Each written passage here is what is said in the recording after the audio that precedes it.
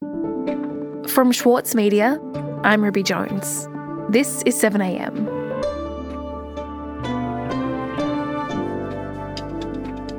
From one of the biggest settlement payouts in US libel history, to Lachlan abandoning his defamation claim against the Australian website Crikey, and Fox News parting ways with its biggest star, it's been a tumultuous week for the Murdochs. By avoiding open court, they've tried to draw a line under the furor around Fox News broadcasting claims that the 2020 US election was stolen. But will the Murdoch empire be able to put it behind them? Will the Murdochs ever be forced to testify in open court? And what does the settlement say about the strategy Fox News is taking under the leadership of Lachlan Murdoch? Today, writer and contributor to the Saturday paper, Paddy Manning, on why there was a last-minute change of heart to keep the Murdochs away from the stand.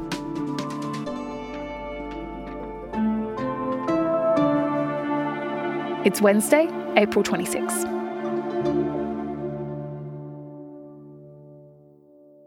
Paddy, the last time that you and I spoke, it seemed as though the defamation case that Dominion was bringing against Fox News was all set to go ahead.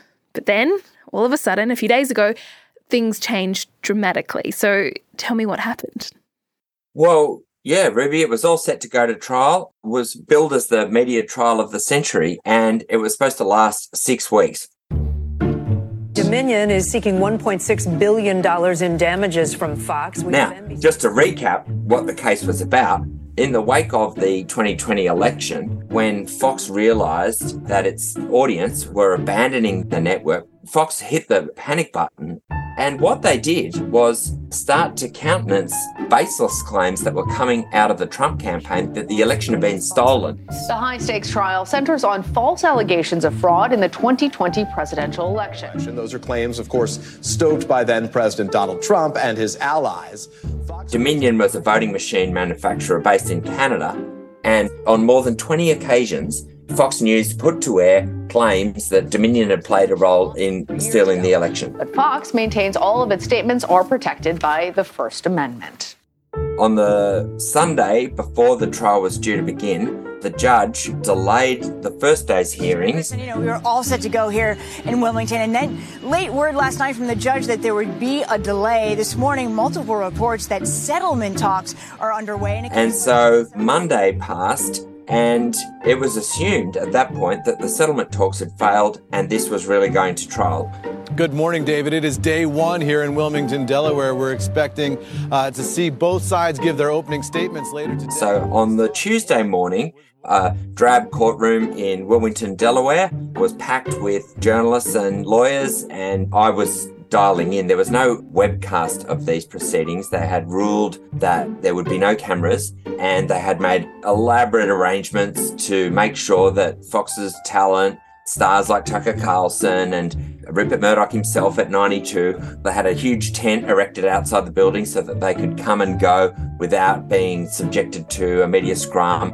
And after the jury was impaneled, the judge, broke for lunch.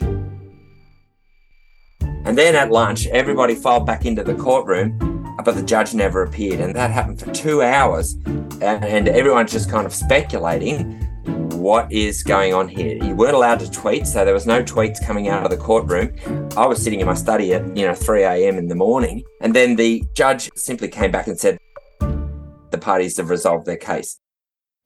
Okay, the lawsuit is gone, the trial was aborted and the case was settled. In terms of that settlement, Fox has agreed to pay Dominion $787.8 million US dollars. What else does the settlement involve? And crucially, does Fox admit guilt as part of this settlement? Well, no, it doesn't, Ruby. It doesn't admit guilt. What it said in its very brief announcement, it confirmed that a settlement had been reached. And this news came out just after the share markets had closed, so there was no chance of an immediate market reaction. But just in the late afternoon on Tuesday in Delaware, US time, the network said, quote, "We acknowledge the court's rulings finding certain claims about Dominion to be false." That was the only admission that Fox made. And CNN's Jake Tapper, when he read that out on his program that night, said it was difficult to read that with a straight face. Settlement reflects. I'm sorry, this is going to be difficult to say with a straight face. This settlement reflects Fox's continued commitment to the highest journalistic standards. We are hopeful that our decision to resolve the dispute with Dominion amicably instead of the acrimony of a divisive trial allows the country to move forward from these issues. So ultimately, Dominion was supposedly pushing hard for an on-air apology, but nothing speaks more loudly than an actual cash settlement. And John Poulos issued a statement. John Poulos is the CEO of Dominion, and this is what he said. He said, Fox and Dominion have reached a historic settlement. And, quote, Fox has admitted to telling lies about Dominion that caused enormous damage to my company, our employees, and the customers that we serve. Nothing can ever make up for that. Throughout this process, we have sought accountability and believe the evidence brought to light through this case underscores the consequences of spreading lies. So Poulos and Dominion can claim a measure of vindication out of the case. On the other hand, Fox says that's half what they were being asked for, and their business is unhurt, and investors seem to agree. And so what was your first thought when you heard that a settlement had been reached? Were you surprised? Yes, I was absolutely surprised, Ruby, because normally the reason to settle is to keep damaging evidence out of the public view. That's the main reason why you would settle on the courtroom steps. Obviously, there's a long tradition of doing that. But in this case, most of the damage had, it seemed to me, already been done, because the discovery process and the release of hundreds of thousands of pages of documents in February and that evidence continued to come out. The damage effectively had been done. We had seen an admission from the founder, Rupert Murdoch himself, that the network stars had endorsed the baseless stolen election claims of the Trump campaign. We had seen admissions in text, for example, by Tucker Carlson, that he hated Donald Trump passionately. The damage was already done. And so I had kind of reluctantly and slowly come to the view that the Murdochs and Fox were willing to sustain short-term reputational damage in pursuit of a longer strategy that would ultimately was likely to vindicate them, bearing in mind it's very, very hard to get up a defamation case in the United States, which has a genuinely free press. So why then did Fox change its mind at the very last minute, do you think? Well, there's now a lot of speculation about that, and there are a few things that we can say for sure. One is that there was fear inside Fox about what Rupert Murdoch would say in an open court. They had tried to keep him off the witness stand, and Fox had already received notice that Rupert Murdoch himself was going to be one of the first witnesses that Dominion wanted to call. Part of Fox's argument, and they failed at this, was that the Fox Corporation office bearers, whether they were directors like Rupert and Lachlan or executives like Viet Din, the chief legal officer, and others, should not be forced to appear in court. And the judge ruled against them. And there was a slip-up when it was revealed by Dominion that Rupert Murdoch had actually had an executive role at Fox News. And look, Fox apologised to the judge about this in court, but the judge observed that he thought Fox now had a credibility problem, and he appointed a special master to investigate whether Fox had avoided its obligations during discovery by concealing this executive role Rupert had. So that was embarrassing to Fox. So certainly one motivation was to keep Rupert off the stand and end that special master's investigation. Right, and so Fox settles the case. But then a couple of days after that, Lachlan Murdoch actually abandons a lawsuit here in Australia against Crikey, and that is not a coincidence, is it, Paddy? Tell me about what happened. Yeah, well, the cases are kind of connected in some ways, and what's happened is that in Australia, Lachlan Murdoch had sued Crikey last year over an opinion piece that was written by their national political editor, Bernard Kenwich, called The Murdochs Unindicted Co-Conspirators in the January 6th Insurrection with Donald Trump. And Lachlan had initiated this lawsuit after Crikey, negotiations over an apology had broken down, and Crikey had republished the article, which had originally pulled down at Lachlan's request, and then gone on a campaign to raise funds to fight Lachlan, including advertising in Australia and in the States in the New York Times, daring Lachlan to sue. And Crikey was seeking to add all of the evidence that has appeared in the Dominion case to its defence to Lachlan's defamation suit in Australia. And the trial in Lachlan's case against Crikey, which was set down for October, there was no point in settling the Dominion case at huge expense in the United States and then continuing to litigate the same arguments in an Australian court for another year or two. I think from Lachlan's point of view, it's just an attempt to rule a line under both. The problem for Lachlan and for Fox is that there are other lawsuits coming down the line in the States connected with the big lie, including an even larger claim for US $2.7 billion by another voting machine manufacturer, Smartmatic. And then there's a raft of shareholder lawsuits threatened as well, and one's been filed in the last 2 weeks. So it's impossible to come to a hard figure, but it's quite likely that the combined cost of these lawsuits, whether it's the defamation lawsuit by Smartmatic or any of a number of shareholder claims, that the combined cost of those will climb into the hundreds of millions of dollars. We'll be back after this. As a 7am listener, you're already familiar with many of the journalists who work for the Saturday paper. For a limited time, subscribe to Australia's leading independent news source, the Saturday paper, and you'll receive the Saturday paper's stainless steel coffee cup, made in collaboration with Fresco, for free. Subscribe from just $2.10 a week. Simply visit thesaturdaypaper.com.au/offer.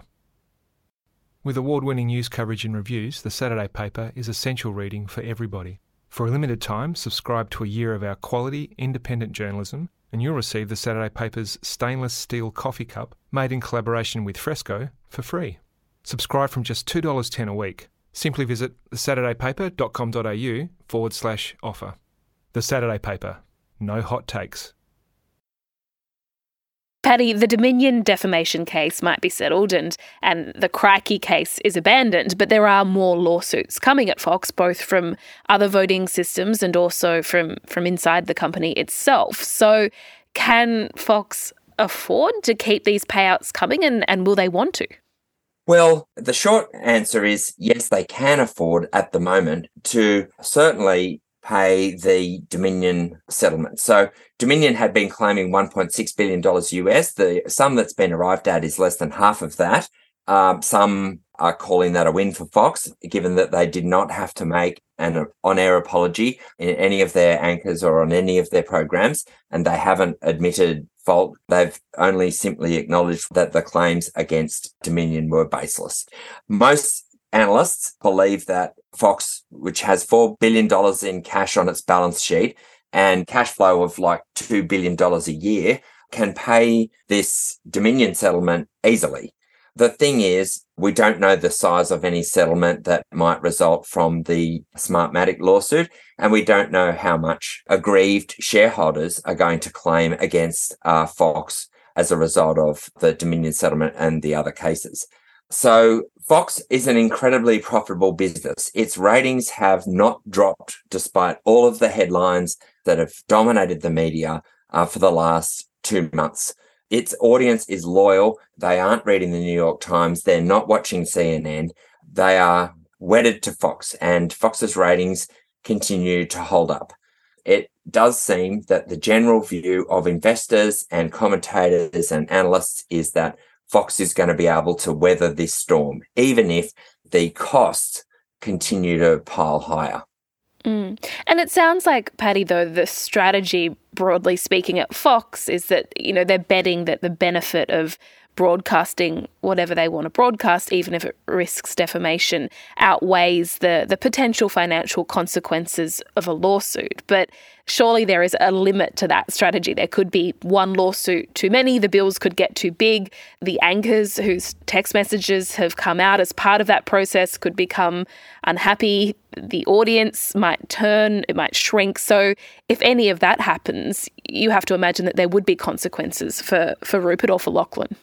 Yes, well, it's constantly surprising how the Murdochs managed to survive crisis and scandal and one after the other. Over the last decade alone, you can point back to the phone hacking crisis in the United Kingdom, where in 2011 it was revealed that reporters for News of the World had been hacking the phones of a whole raft of people, including a murdered British schoolgirl. And that was the worst crisis that the Murdoch empire has arguably ever faced. I'm afraid I don't have much subtlety about me.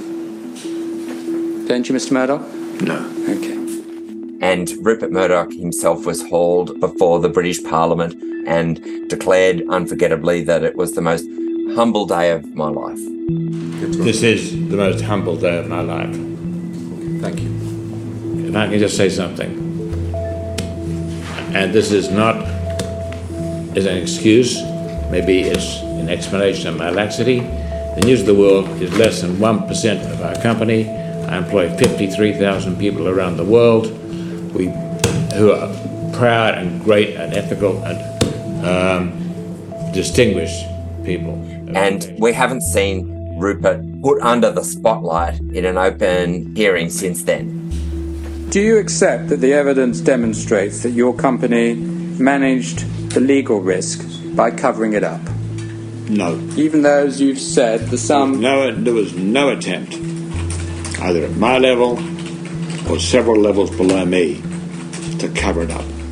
But even as the costs of the phone hacking crisis still continuing to mount more than 12 years later, there were recent estimates the phone hacking crisis itself has now cost the Murdoch empire more than £1 billion. Still, you would have to say the Murdochs have put that crisis behind them. But, there is no question Lachlan Murdoch himself, as chief executive at Fox, will be held somehow responsible or accountable for the coverage of the 2020 election. Right. Well, how does that look then for Lachlan Murdoch? He's supposed to be taking over from his father and beginning to steer this empire himself. So how does this Dominion settlement reflect on his ability to lead, and what does it tell us about what a new era could look like under him? Well, it's an interesting question, Ruby, because you can't say that it's a great result for Fox. And ultimately, Lachlan is the CEO of Fox and the executive chairman, and he has to take a measure of responsibility for the outcome. I think that investors have shown by their kind of shrugging off the news of the settlement this week, they expect ultimately the Murdochs will prevail through this crisis.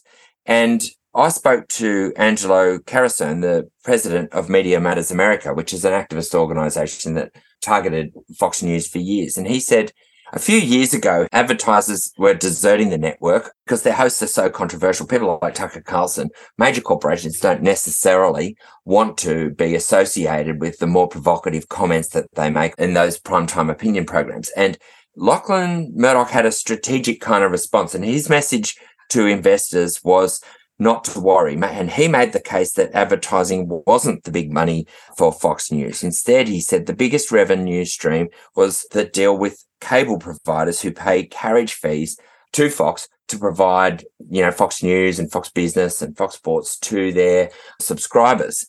It's one of Lachlan's main achievements at the network is that he's been able to consistently build up these carriage fees as a source of profit. And it has kind of insulated Fox from a decline in advertising. Carasone told me they basically built the risk into their business model. We're going to burn hot, and there's a chance that there's going to be some scorching here and there, but by burning hot, we can leverage that for these extreme contract renewal.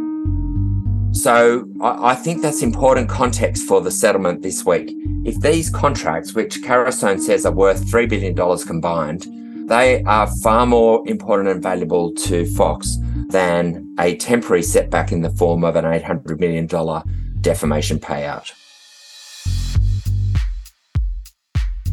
Paddy, thank you so much for your time today. Thank you, Ruby.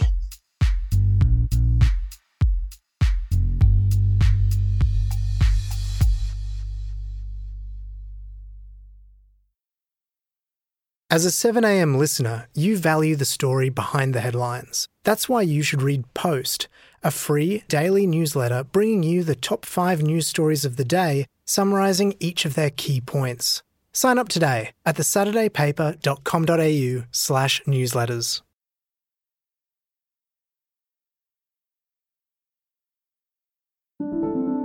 also in the news today. Fox News has parted ways with its biggest star, Tucker Carlson. Carlson began his career in television on CNN before moving to Fox News, offering behind-the-scenes advice to Donald Trump during his presidency. I know that the left and all the little gatekeepers on Twitter become literally hysterical if you use the term replacement, if you suggest that the Democratic Party is trying to replace the current electorate, the voters now casting ballots, with new people, more obedient voters from the third world. Let's just say it, that's true. Carlson joins a growing list of hosts at Fox News who threaten to become bigger than the network, only to fall out of favour, including Bill O'Reilly and Glenn Beck. And Australia's Defence Forces will undergo a major transformation after the government released its Defence Strategic Review earlier this week. The review made the case that the military should have a focus on protecting Australia's trade routes and maintaining regional stability, and to do that it needs more long-range strike capabilities like anti-ship missiles and submarines. I'm Ruby Jones, this is 7am, see you tomorrow.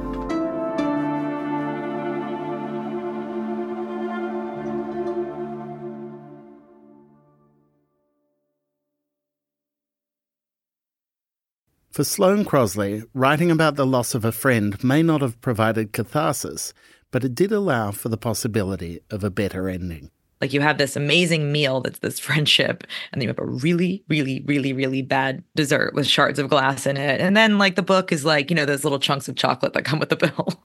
I'm Michael Williams. Join me for this week's episode of Read This, as I talk to Sloane Crosley about her latest, Grief is for People. Listen wherever you get your podcasts.